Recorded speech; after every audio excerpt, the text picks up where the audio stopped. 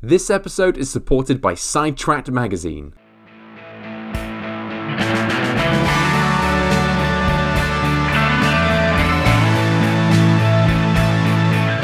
Hello and welcome to Between the Mountains Adventure Podcast, delivering in-depth interviews, expeditions and adventures.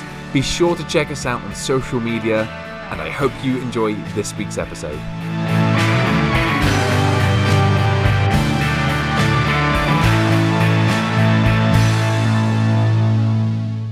Today's guest is Sunny Strower.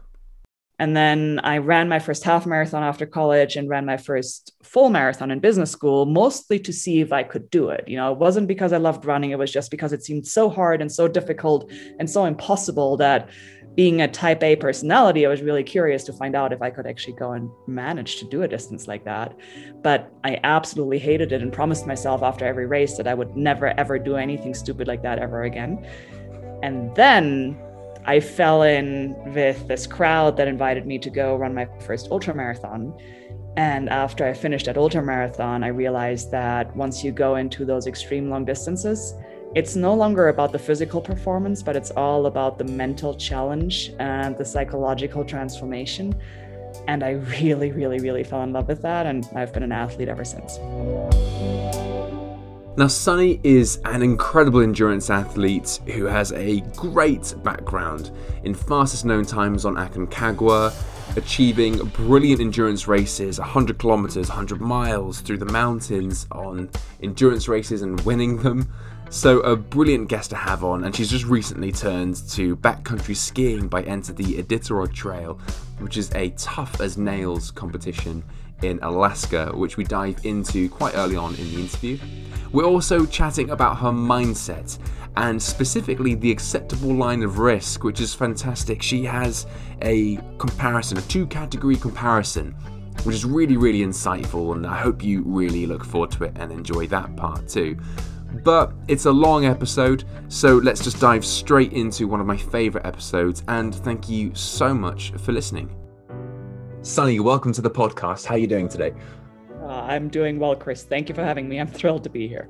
Hey, it's my pleasure, honestly. I wanted to kick off the podcast really with a quote from you. So you said, "I still have 20 miles to go and my joints are creaking with exhaustion from over 40,000 feet of climbing. And yet, despite it all, I can't help a big smile." Tell us, why do you adventure?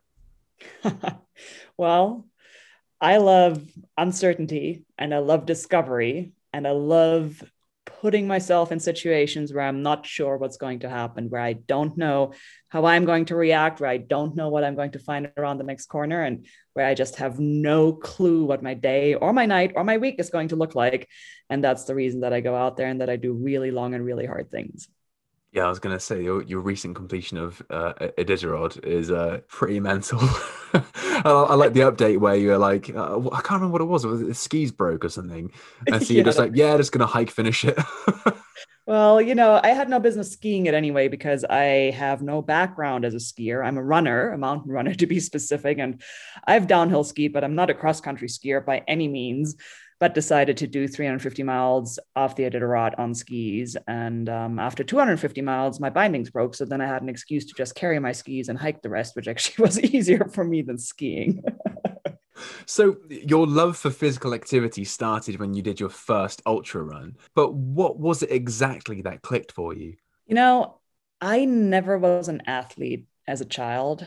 As a matter of fact, I pretty much abhorred physical activity. That was my punishment. My parents would drag me to go on walks when I had my nose in a book for hours and hours, and they just needed to get me out of the house. And I really didn't like it. But I started to run in college, mostly because I felt like I was getting fat and out of shape, and running seemed to be a really cheap and easy way to do something about that. So I started running in college just for fitness. And then I ran my first half marathon after college and ran my first full marathon in business school, mostly to see if I could do it. It wasn't because I loved running. It was just because it seemed so hard and so difficult and so impossible that, being a type A personality, I was really curious to find out if I could actually go and manage to do a distance like that. But I absolutely hated it and promised myself after every race that I would never, ever do anything stupid like that ever again. And then I fell in with this crowd that invited me to go run my first ultra marathon. And after I finished that ultra marathon, I realized that once you go into those extreme long distances, it's no longer about the physical performance, but it's all about the mental challenge and the psychological transformation. And I really, really, really fell in love with that. And I've been an athlete ever since. It's a complete addiction to it. Absolutely. Yeah, I think a lot of us will relate to that. Just like disgusting type 2 fun. I saw a funny meme the other day going like during your hike, during the end of your hike, God, why do I hike? I'm never doing this again. Like then like 2 days later, right, where should we go next? Exactly. It's the same thing, isn't it? I mean that approach you had of just seeing if you could do it, was that the same reason you signed up to the Iditarod? Yes, 100%. I mean, I am the type of person who gets really bored if I do the same thing over and over again. And I get bored as well if I can predict what the outcome of a certain challenge is going to be. Right. So if I know, for example, that I can run a marathon distance, it's no longer interesting for me to go and run a marathon and try to do it faster because I kind of have an appreciation of what type of work it takes to go do it and what kind of work it takes in order to train up, to get better, to get faster, to do whatever. Right. There is very little uncertainty in that entire process. It's just a matter of how much work do you put in and then what do you get out. For the Iditarod, I mean, I had never done anything like that before, right? I'm an endurance athlete, but I'm a mountain runner. First off, I'm a runner. Secondly, I'm really good at high altitude, not in the extreme cold. I'd never done a 350-mile race. I'd never done anything on cross-country skis. As a matter of fact, I hadn't had cross-country skis until about 2 weeks prior to the race, right? So I had zero experience in skiing, and I had never been up in Alaska for a big objective like that. And what else? I mean, it was just one of those things where I had no clue how I was going to react putting all of these new elements together. Now, I knew that I can go and I can put my head down and I can do really long distances and I can pull through some really hard physical and mental challenges. But I was completely new to all of these specific challenge elements of the Iditarod. And that's what I love about it, that I just had no clue what to expect. Really interesting that you mentioned that, actually, because I'm researching a guest at the moment, and she said that, you know, she likes not being able to visualize what she's about to do. You know, like cycling to the Yukon and back from Calgary for her. Now that she knows what that entails, she wouldn't want to do it again. But Yeah. I mean, do you think that that's quite important for you then, not just not being able to visualize what's about to happen? Absolutely. I mean, maybe it's okay for me to be able to visualize it in a certain way, but I don't want to be able to predict how things are going to go. You know, as long as something isn't predictable, it's interesting to me. When I first started to get into ultra marathons, I had no idea if I could run 100 kilometers. So it was really exciting to me. And then I had no idea if I could run 100 miles. And that was really exciting to me. And then I had no idea if I could go and put together an ultra distance with a high altitude environment and go and figure out my own course, right? And then I realized I can do all of these things. And so now that's no longer all that exciting to me because it's predictable.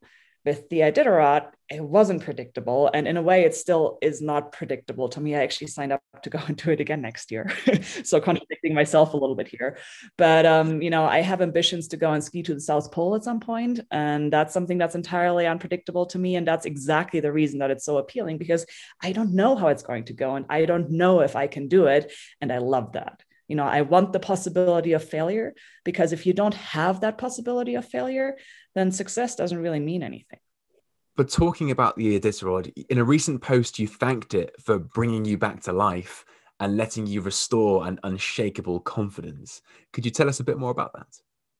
Well, when I started adventuring, I had all these big goals and a moving target because I hadn't done very much yet, and I hadn't proven to myself what types of challenges I could master and what types of decisions I could make, and you know, where I could apply my problem solving skills. So early on in my adventure career, everything was exciting and everything was new. And then I have to admit that over the last, you know, probably 3 or 4 years, things lost their splendor a little bit, because I was more and more looking at challenges where I had a pretty good idea that I probably could complete them. And I had a pretty good idea that I was able to go and accomplish the things that I set out to do over the last couple of years. With the Iditarod, I did not. at all. And it scared me shitless, to be honest. When I realized what I was in for, I mean, I had sweet talked my way into that race, right? I had no business being there. Typically, you have to qualify with at least two winter ultra marathon finishes, long distances, 100 milers or more, and you have to have all these experiences. I had none of that. I just emailed the race directors and I said, hey, here's my adventure resume. I really want to go do this. Please let me go and let me do the race. And they said, well, maybe. And finally they said yes. And I just kind of figured, because I hadn't done very much research, I just kind of figured that I'd get into the race and then I'd get mailed a mandatory gear list. And then it'd be kind of, the hand holding baby steps towards getting ready for an eventual solo unsupported South Pole mission, which was going to be the main event, eventually. So I really wasn't looking at the ITI, which is short for the Iditarod Trail Invitational. I wasn't looking at the ITI as this big mission and big goal in and of itself. I was just looking at it as a stepping stone to get ready for something bigger. And so didn't necessarily take it seriously to start with until I emailed the race director, and said, hey, it's now 2 months out from the race. I haven't seen a mandatory gear list yet. Am I off the mailing list? Or are you guys going to send out a mandatory gear list? And the response that I got was, yep, nope, there is no mandatory gear list. The thing that you have to carry is a spot tracker, which we're going to give you, which doesn't have an emergency button, by the way, though. It only is there for tracking, not for SOS. And then the second thing that you have to carry, because this is COVID, is a mask so that you can go and mask up when you go inside the checkpoints. Outside of that, there is no mandatory gear list, because we assume that if you're in this event, you know what you're doing, you have experience with winter ultras. What gear you want to carry is entirely up to you. And at that point I said, oh, okay, I better go and start to really figure out how I'm going to do this. And I started to take it seriously, and I started to freak out. And I said, I'm going to be out there with, up to 60 miles in between checkpoints out in the interior of Alaska and potentially -40, -50 degrees Fahrenheit with nothing other than what I'm carrying with me. And I have no survival experience in that type of environment. So at that point, I really started to get scared, but I started to get scared in the best possible way. It was exactly the type of challenge and exactly the type of uncertainty that brought me into extreme adventures in the first place. And it was the most rewarding process to go through that entire journey of trying to figure out how to do this safely, figuring out how to pull it off, figuring out how to pull it all together. And, in the end, it was an incredibly hard race for me. I would actually say that from a physical perspective, it wasn't the hardest thing that I've ever done. From the mental perspective, maybe not either, but it was most certainly the farthest out there experience that I've had, either ever, or at least since the very first 100-kilometer race that I did off the couch 10 years ago. Do you mean like an uncomfortable out there? Uncomfortable out there, but also just out there in terms of so far beyond my previous sphere of experience that I was just completely in the dark. I mean, I had no concept of what it was going to be like. I truly could not visualize what that experience was going to look like.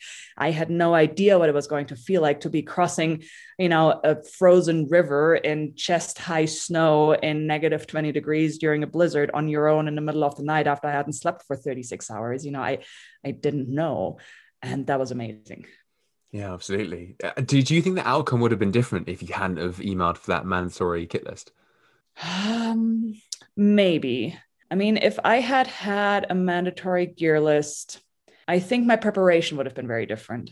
I would have taken it less seriously, as I said. I would have just kind of looked at the list and made a bunch of purchases and packed up my stuff and then said, oh, well, if they say that this race is doable with this kit and I have the kit, then surely the race is doable. And as such, it's just up to me to make smart decisions. And it would have taken a lot of the guesswork and a lot of the uncertainty out of it. And I think it might have made it easier for me to succeed from a physical perspective, but it would have made it harder for me to succeed from a mental perspective, because at that point, I really would have looked at it more as okay, at this point, it's just a matter of going through the motions, checking all the boxes and making sure that I don't screw up, versus being on my toes, 100% of the time saying, I don't know if I'm good enough. I don't know if I made smart enough decisions. I don't know if I prepared the right gear. I don't know if my strategy will work. So I really, really loved that element of the unknown and that wild adventure. Yeah, absolutely. And then last one on that one as well, thinking back to your sort of feeling of almost like dullness from the adventures you were doing, was that a similar feeling to when you had that 100-hour week burnout? Was it similar or very, very different? No, it's exactly the same. I mean, what you're touching on is that, 6 years ago, I quit my corporate job because I just wasn't feeling aligned. I wasn't feeling fulfilled. I wasn't feeling happy, even though I was in objectively a very good situation, having a, good high earning job with, good performance reviews, good colleagues, good clients, good everything, making good money and having a good career. But I just did not at all enjoy it because, again, it was predictable. I had a pretty good idea of what it took for me to go and make that money and to go and make my clients happy and to go and get the promotions. And it started to become just a matter of putting in the hours and putting in the sleep deprivation and putting in the hard work and then taking home a paycheck every other week. And that was not enough to motivate me and to keep me going. In a way, I wish that it had been, because it would make life a lot easier. It'd be a very nice, stable existence and a lucrative just journey towards a conventional career. But that's not my personality. What I need is that lack of predictability. I need that excitement and discovery of something new. But at the same time, what's interesting in my case, I think, is that I actually really don't like risk. As silly as that may sound, I'm not a big risk taker. And so, for example, I don't like the idea of courting situations where real physical harm is a likelihood. So, for example, if you look at really hard cutting edge rock climbing, or you look at downhill skiing, big mountain skiing or big wave surfing or any of the, really impressive momentum sports, that's not something that I want to do because I consider that risky and I don't want to go into a sphere where I'm flirting with danger at a point where, there's a very real chance of me walking away with some physical harm, right? So I'm not a risk taker, but I do want and crave uncertainty. And so I'm always trying to find ways that allow me to pursue that uncertainty and to discover new things without necessarily dialing up the risk in an objective hazard type of way. So, for example, I will never be a cutting edge alpinist because in order to do that, you have to go and you have to face objective hazards like rockfall and avalanches and, crevasse falls and all of those things. And that doesn't interest me. I don't want to do that. It's risk that I can't control. And that's not something that I want to pursue. Really fascinating that you go into that, because one of the questions later down the line, which I can say now, is you have this approach of just wanting to push yourself further and see what more you can do, which seems to, believe it or not, be a regular theme with the guests I have on the show. That's a shocker. yeah, no points for anyone who guessed that. But yeah, the question really was, where do you draw that line on acceptable risk? How, because each time it's only a little bit further, but it's only a little bit further. Where do you draw that line? Yeah, for me, I distinguish between two different types of risks. I look at strategic risk and acute risk. Acute risk to me is you're big mountain skiing, you're about to, drop into a couloir and you either nail those turns or you don't. And if you don't, you're screwed, right? That's acute risk. Same in rock climbing, you're on a hard pitch, you're on lead, you're in no fall zone. If you go and you screw it up and you miss that move, you pitch, you screw yourself up, you're really in a world of trouble, right? That's acute risk to me. Strategic risk is the Iditarod. You're out there, you have 60 miles in between checkpoints, you don't have an SOS button, you're out there on your own, you're responsible for keeping yourself safe.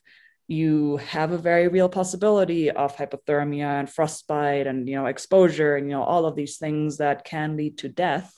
But it's not like, you take a step and you're dead. It's a matter of you make a poor decision and then you make another poor decision and then you make another poor decision. And, 6 hours later, you're in real trouble. So you have time, you see it coming, and you are in control in a much more strategic way, where you have time to react and you have time to make things right and to get yourself out of that predicament, rather than, hanging off a hold on a rock climb where the seconds are ticking. You can only hold on for so long and you got to move up, and you don't stick that hold, you're off the wall and you're breaking bones.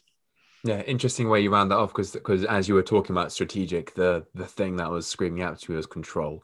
Yeah. A risk you're able to control, not just, yeah, like you said, do a wrong turn on a couloir and off you go. Exactly. down the hill the wrong way. So how does something like the Iditarod compare with the Ure 100? Well, the Uri 100 is a sanctioned race in the Colorado Rockies. It's a very, very, very hard 100-mile race. It's considered the little brother of the Hard Rock 100, essentially, which is, of course, a very, very famous 100-miler. The Uri 100 has about 42,000 feet of climbing. So what is that in meters? That's about 13,000 meters or something like that of ascent. And then the same back down as well, so over 20,000 meters of vertical change total. And it's all in the 3,000 to 4,000 meter range above sea level. So it's up high, it's at altitude, it's really difficult terrain. It's very slow. It took me 45 hours almost to go and finish that race. And it was a beautiful race. It was amazing. But when you compare it to the Iditarod, I mean, there is no comparison. The Iditarod is in a league of its own, and it feels like a wild, wild, wild adventure. Yes, it is a formal race as well, but each racer really is responsible for their own decisions and is very much out there with this spirit of self-sufficiency and having to look after themselves. At the Uri 100, there's aid stations every 5 to 7 miles. And if you twist an ankle or, you bonk or whatever, you just limp it into an aid station and you go to sleep, in a van, and you go home the next day. Like, it's easy. It's very structured, and it's a beautiful race, but it's, one of those where you just kind of go in and you execute and you put your head down and you grind through. And it's much more of a running event than being out in Alaska and engaging in essentially a survival expedition. So you said that you, on Aconcagua, you kept going because, in part, yes, you were tired, but you weren't unsafe. What effect has being able to separate your fears from the reality had on you and your achievements? Oh, that's a great question. And, can I even separate my fears from the reality at all times? Sometimes I cannot. So the way I think about decision making in the mountains is that what's really important out there is not so much what the outcome of any given endeavor is, but what drives your decisions in the moment and why you're making the choices that you're making. So, for example, let's go back to the Uri 100. There was another woman in that race who was actually competing for the lead with me. And I was certain that she was way stronger than I was, and that she was going to win the race. She ended up dropping out. And I would have liked to drop out in points as well. But pretty much at every aid station, I took stock of how I was feeling. And I was saying, well, I'm tired and my feet are kind of hurting, but really I have no reason to drop out. I'm doing okay. I'm moving, my pain's manageable. My energy is good. Yeah, I'm tired. Of course I'm tired. I've just, run 80 miles with 35,000 feet of elevation gain. Of course I'm tired. That's just part of the game, right? So I keep going. So same on Aconcagua, I had moments on the upper mountain where I was incredibly tired, but I knew that I wasn't physically at risk. And as such, I kept pushing myself. Now, I've had other races where I dropped out just because I was tired and just because I wasn't having fun and I wasn't feeling well and I didn't want to do it anymore. And those DNFs were really hard for me because, after the fact, once I had slept, I said, well, why did I drop out? I really didn't have a reason to.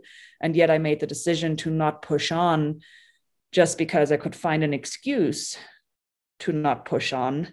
But then the whole point of being out there is to push yourself beyond that point where you don't want to push on, right? So it's like, why did I even go and do the race in the first place if then I decided to drop out just because it was uncomfortable? Like, that's silly, right?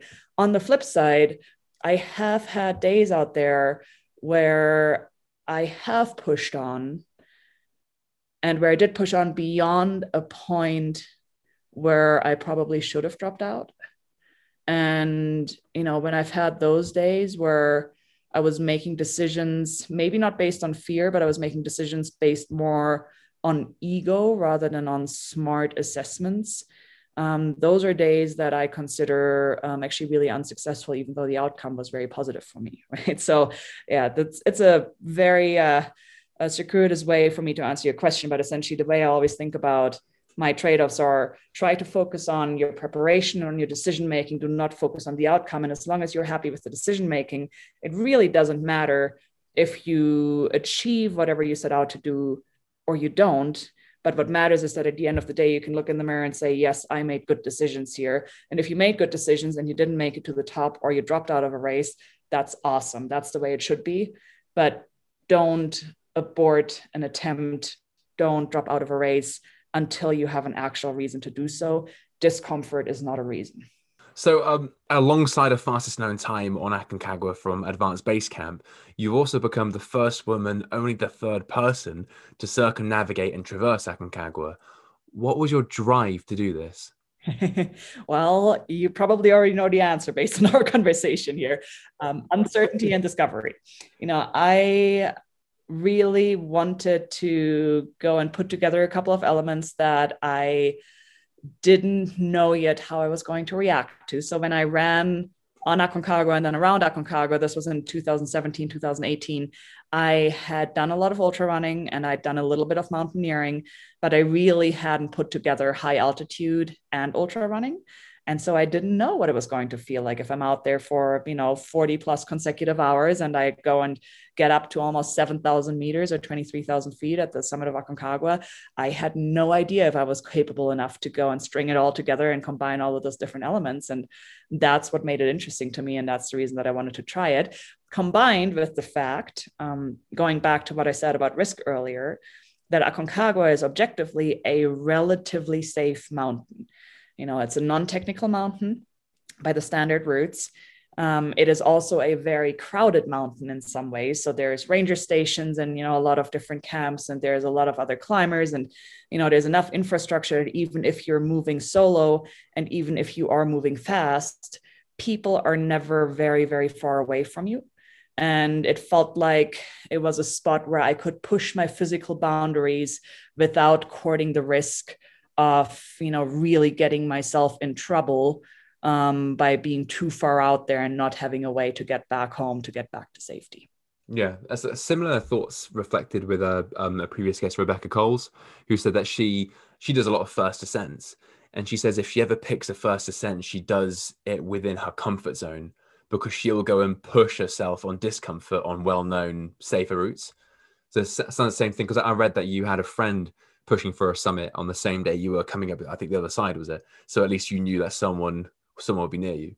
That's exactly right. And as a matter of fact, that was really crucial. The fact that this friend was up there. So he was working as a mountain guide for Inca, which is one of the outfitters down there. And, I just so happened to know that he was going for the summit on that same day. He wasn't at all associated with me. He wasn't supposed to support me or anything like that, but I knew that he was going to be up there. And I knew that if he was there, if I were to get in trouble, that I could go and hopefully, lean on him in some way, or at least, I had some sort of a mental safety net there, which was absolutely critical, because when I got to high camp, which is up at 19,000 feet, so about 6,000 meters, I had previously stashed some water there, which obviously would, turn to ice and freeze in the pot. And I'd left a stove and the pot with the frozen water, so I could just go and, boil something really quick rather than having to melt snow. Well, when I got up there and I meant to resupply with that, stashed stove, somebody had stolen the pot with the water in it. So now I had no way to melt water. And that meant that I was going up on the upper mountain without a resupply in water. I think I had about 300 milliliters left at that point. And at the pace that I was going, it was going to take me a good 12 hours to go from high camp to the summit and then back down to base camp, where I was going to be able to fill up on water. So and I was right in the middle of a 40 plus hour attempt. So I had 300 milliliters of water and was severely dehydrated in an area where you really should not be in that situation. So, that was a risky call. And I only made that call because I knew that my friend Huli was up there. And, if I had gotten myself beyond the point of responsible discomfort, I knew that I would have been able to go and lean on him a little bit. Hmm. I mean, I've done 6 miles dehydrated before, and that was hard enough, let alone top of Well, Aconcagua. I mean, it wasn't much more than 6 miles, actually. Let me think about that.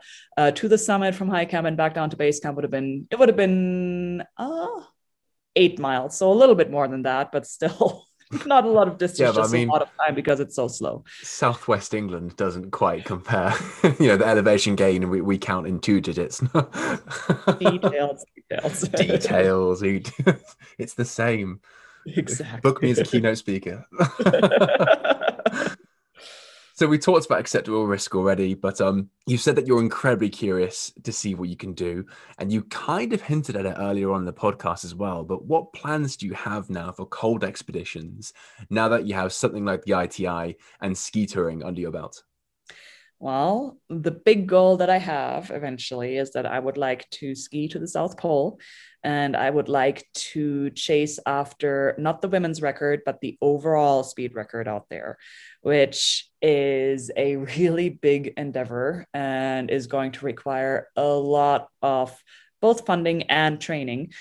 So it's not something that's going to happen within the next year or two, but it's, one of those 5-ish year plans. I love the idea of being out there for an extended period of time and, dealing with the elements and trying to move really fast in a really fascinating and very stark and very beautiful environment. And that's also the reason that I'd chosen to ski the ITI, even though I'm not a skier, right? Because if I'd like to go after the record to the South Pole on skis, and it's currently held by a former Norwegian cross-country Olympic skier who apparently could ski uphill while, pulling a 200-pound sled. So I have my work cut out for me. And I figured that the ITI was a really good way to get my feet wet and start building that training base and building the experience base that I'm going to need to make that happen. That's incredible. Yeah, that's incredible. And then you're right. We're talking what, 6 figures for funding for the South Pole? Yeah, I Yeah. mean, it's definitely going to be in the solid 6 figures, and it's a long, long, arduous journey just to get to even the starting point of that ski cross. And then solo self-supported the whole way. Solo is a question. Self-supported, yes. Solo, possibly, likely. I actually have a partner who's based in the UK, who is a wonderful woman that I met through climbing mountains, and she's very interested in doing it, and for us to attempt it together. Now, between COVID and everything else that happened in the last year, it's kind of thrown a wrench into some of that joint planning. But there is a possibility that it will be a partnership. There's a possibility that it might be solo. I like both ideas, but one way or the other, it's definitely going to be a very, very hard, very fast, and also very conditions-based journey, of course. There's only so much that you can do in terms of physical fitness and strategic preparation to go after a record to the pole. You have to have all of that in place, but then you also have to get really lucky with conditions and find the right season in order to go and do that. Yeah, absolutely. So I read your piece on DNFing the Fifthner Traverse. I was wondering, can you tell us more about this route and its beauty and how you went on to complete the 76 miles, 55,000 foot of elevation change traverse? The Pfiffner is a really interesting place. It's a north-south traverse along the Continental Divide, so through the Rocky Mountains in Colorado. And it is 76 miles that have not a single paved road crossing. So it's true wild country. You're up in the mountains. There's no road access except for one spot in the middle, and that's a dirt road that can get you in there. And I had chosen the Pfiffner for two reasons. One of them was it was close to home and it sounded kind of cool. But the second reason was that I really needed what I would call a micro adventure to go and try to get ready for the Ouray 100. So this was the year that I was training for the Ouray 100. And because I don't really care all that much about physical performance, I kind of touched on that earlier. I don't run for running's sake, but because I love the mental challenge and the psychological stimulation. I don't do very well with training and just discipline in terms of pounding out the miles just in order to get stronger and faster for a race, right? However, I also knew that I would need to actually take preparation for the Uri 100 seriously because it's a 100 miler with, 85,000 feet of elevation change. And I can't just do that off the couch compared to, by the way, the Iditarod, which I pretty much did do off the couch last month. So that's a different story. But so for the Uri 100, I needed training. But in order for me to train and to train happily, I needed to find an adventure that would also double as training. And so I saw that there was this Pfiffner Traverse, 76 miles close to home in the mountains, looked beautiful. And I decided to try it mostly because I wanted a reason to get off the couch and get off my butt and, actually get the miles in. And I started on the Pfiffner Traverse, tried to put the fastest known time on it, and got my butt handed to me on the first attempt. I mean, I wasn't acclimatized yet. I was moving slow. There was weather moving in. I looked at the terrain and I'd said, oh, well, at 76 miles, I should be able to do that with a 3 mile an hour average pace pretty easily. I mean, 3 miles an hour is walking pace, right? So how hard could that have been? Well, no, I couldn't. I was way, way, way too slow.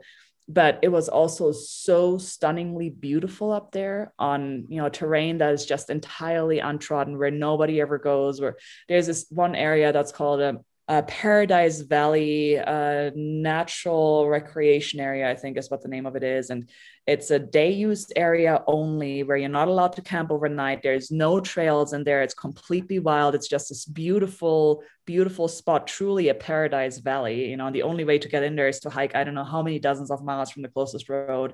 The Pfiffner went straight through it. And, I'm just running this thing or trying to run it, looking left and looking right. And I remember I had tears in my eyes as I'm climbing one of the passes at sunset, not because the pass was so steep, but because it was so beautiful. And I was so wishing that I could bring my husband out there and show all of this to him, right? And share that experience with him. So I ended up failing on my first attempt to complete the Pfiffner. But I had such an amazing experience out there, and it was such a beautiful place that even as I was hiking out to the closest roadhead for my husband to pick me up from the aborted attempt, I was already making plans for how I was going to be able to come back there and finish it. I did do just that. I came back and actually ended up with a weather window to complete the Pfiffner in the second attempt about 7 days before the Uri 100. Which of course was not a smart idea at all, because the Uri 100 was supposed to be my A race for the season. And I wasn't strong enough and I wasn't trained enough to do 2 really big mountain runs on 2 consecutive weekends.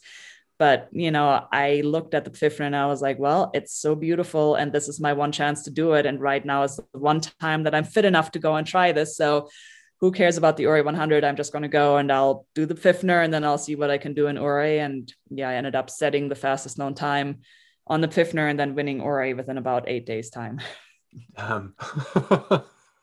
That's something, isn't it? It was a lot of work, but it was also really, really beautiful. And sometimes I sit there like, I don't really want to go for a 5K today. And you're just out there smashing that. You and me both. So one of the mantras you seem to say a lot is no stress, just training. So what's your mindset when you head into these challenges where that's necessary? Well, it's funny that that's my mantra, isn't it? Given that I don't train very well because I don't have the discipline to train.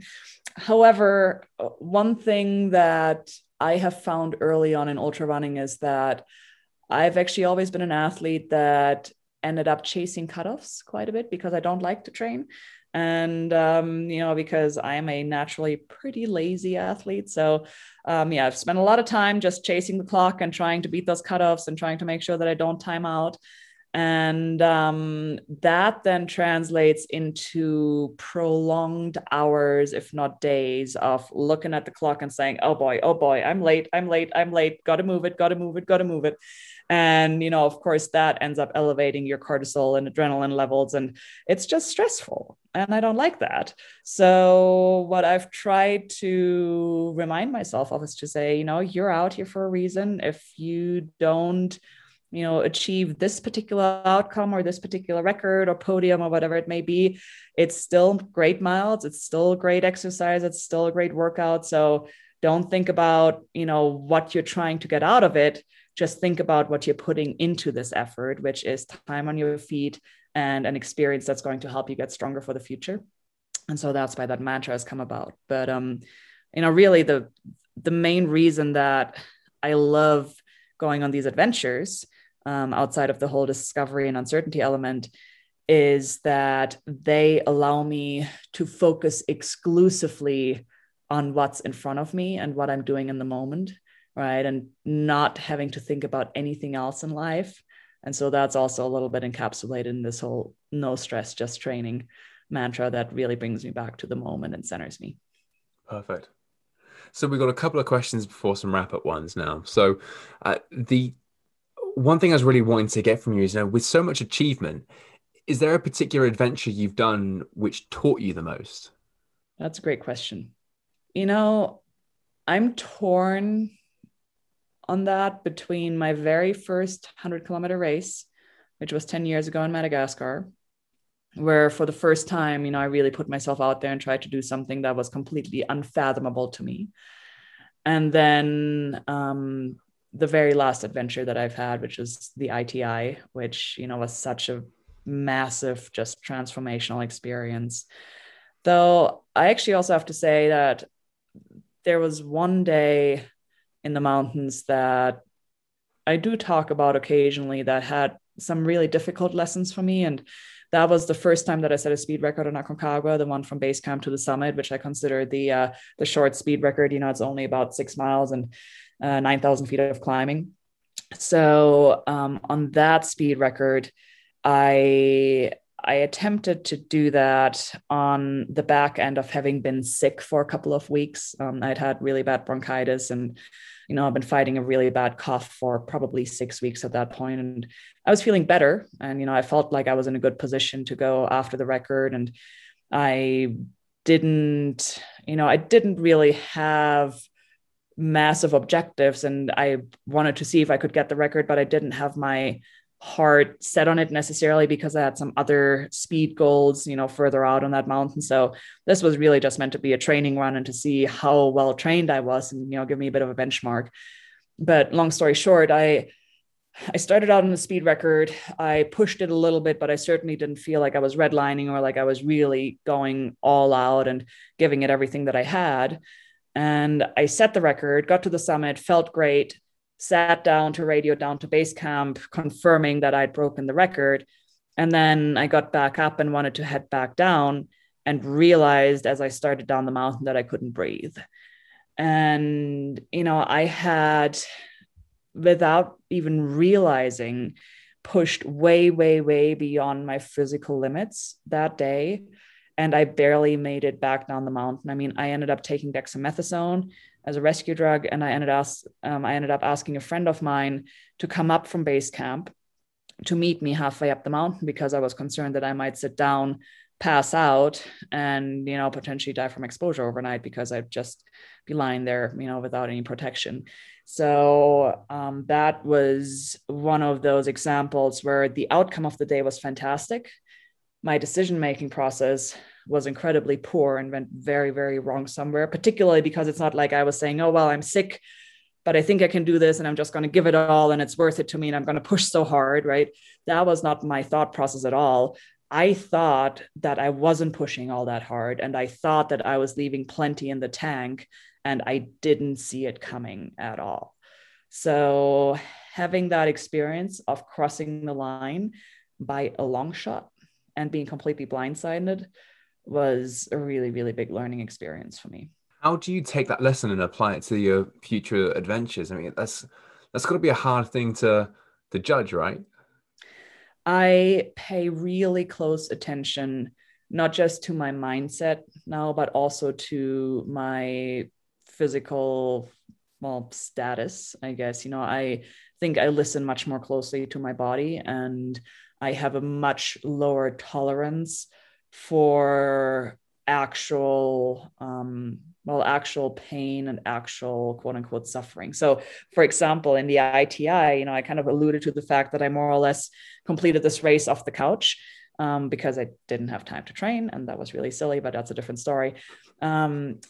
I knew from the very beginning that I was not strong enough to go and push hard day after day after day after day and do that on no sleep and try to, just push through and complete 350 miles really fast. I knew that that wasn't going to happen. And I knew that I had to find a strategy where I could get stronger throughout the race, essentially taking the early days as training, while sleeping really well, while recovering every night, while doing what I could to not get injured, to then hopefully have the back end in the last couple of days of the race to really push it, leveraging that base that I would have built over the previous week.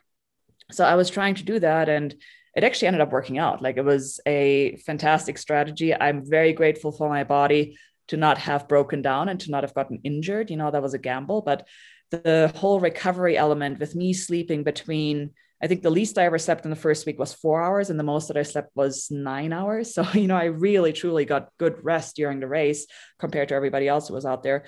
That worked out fantastically well. And I was listening to my body very closely. But even with that, at the turnaround of the course, we had to go and cross the Alaska Range twice.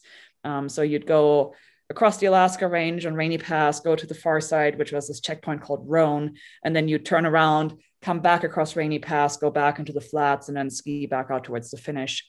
Well, the second day that I crossed the pass, the second time, I was strung out and I was starting to really, really feel the wear and tear on my body. And I could feel as I was lying down that, my heart seemed to be skipping a beat here and there. And I was like,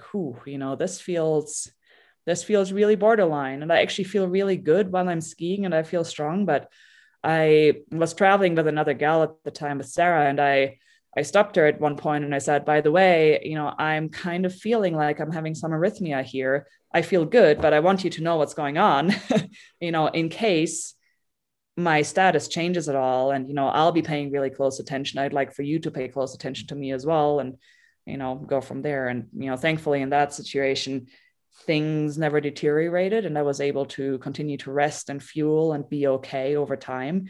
But, 3-4 years ago, before my Aconcagua experience, I probably wouldn't even have paid attention to that and would have just, written it off to adrenaline or, whatever else. So yeah, I listen very carefully now.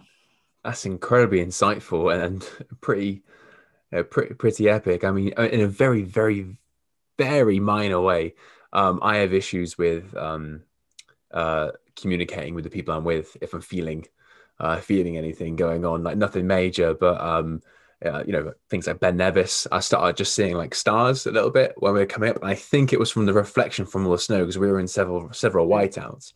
Yeah. But I didn't communicate that with Dan, and he had to go at me when we got back to the car. I like one. And then also my heel screwing up as well on another mountain. That guy was in the army, and he told me off. He was like, you got to tell me, let's just take the time now, be bothered, get it taped up, keep going. So 100%. I mean, it's so important. And, it's one of those things where oftentimes there'll be something really small and you're like, oh, well, I can deal with that. I don't need to bother anybody with that.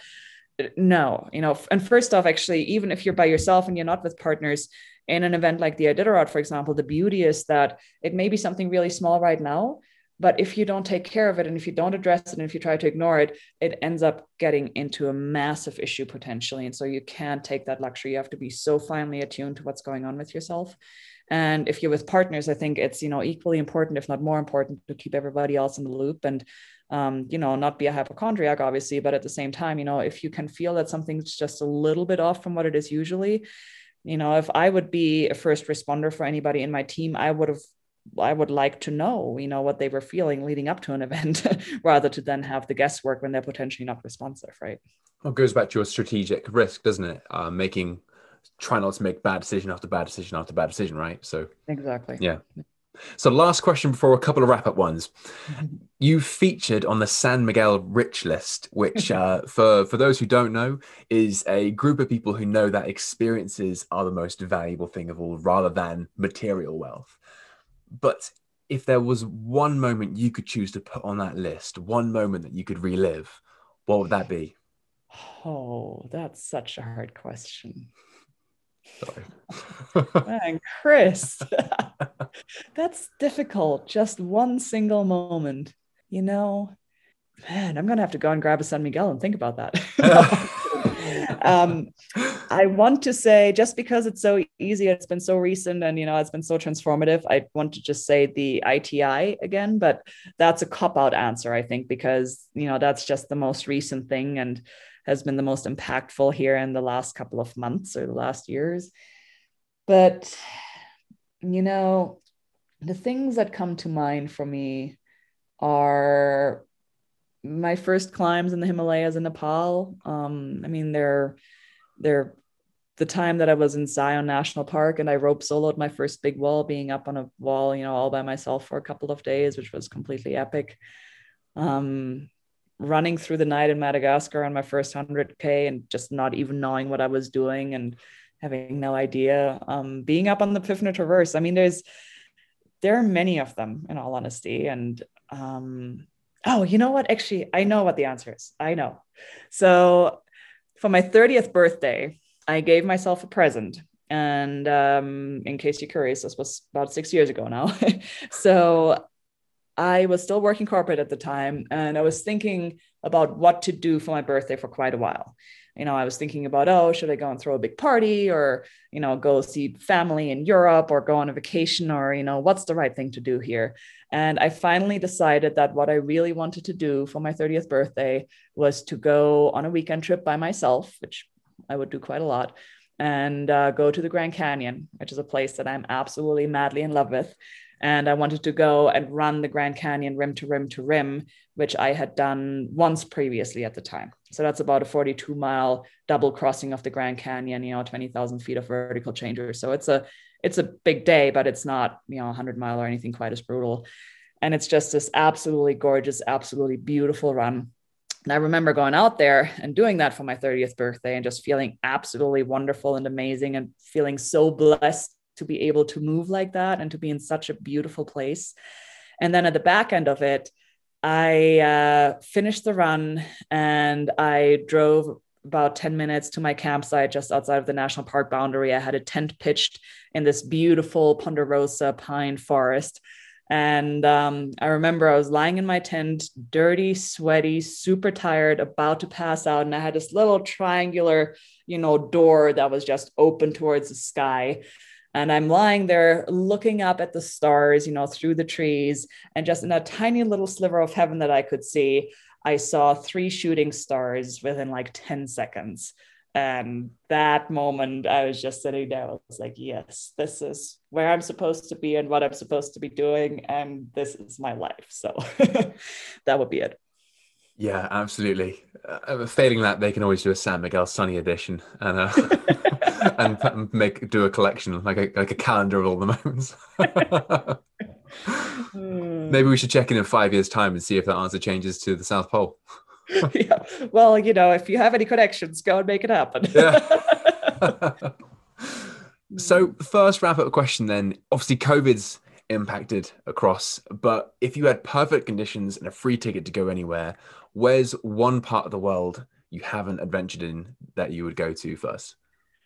2 answers to that. Baffin Island. I really want to go to Baffin Island. And my husband, Paul, has had an epic adventure down there. That was about 25 years ago now. So I'd really like to get down there, do some climbing, do some adventuring, maybe do some ski traverses or some running. Get up there. It's not down, it's up north, obviously.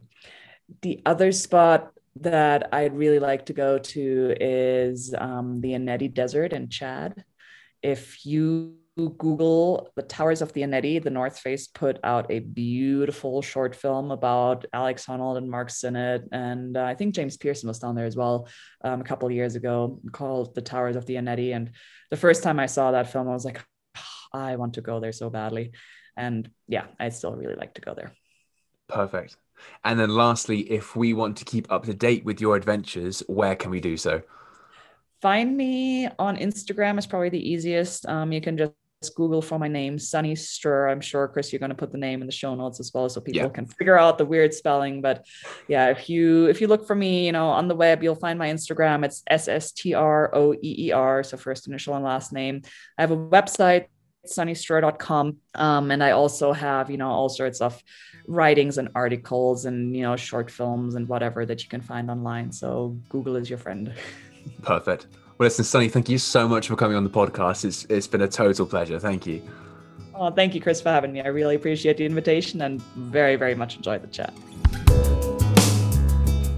Really hope you enjoyed that chat. Go and follow Sunny on Instagram and social media, and I will speak to you all in the next week's episode. Thank you so much for listening.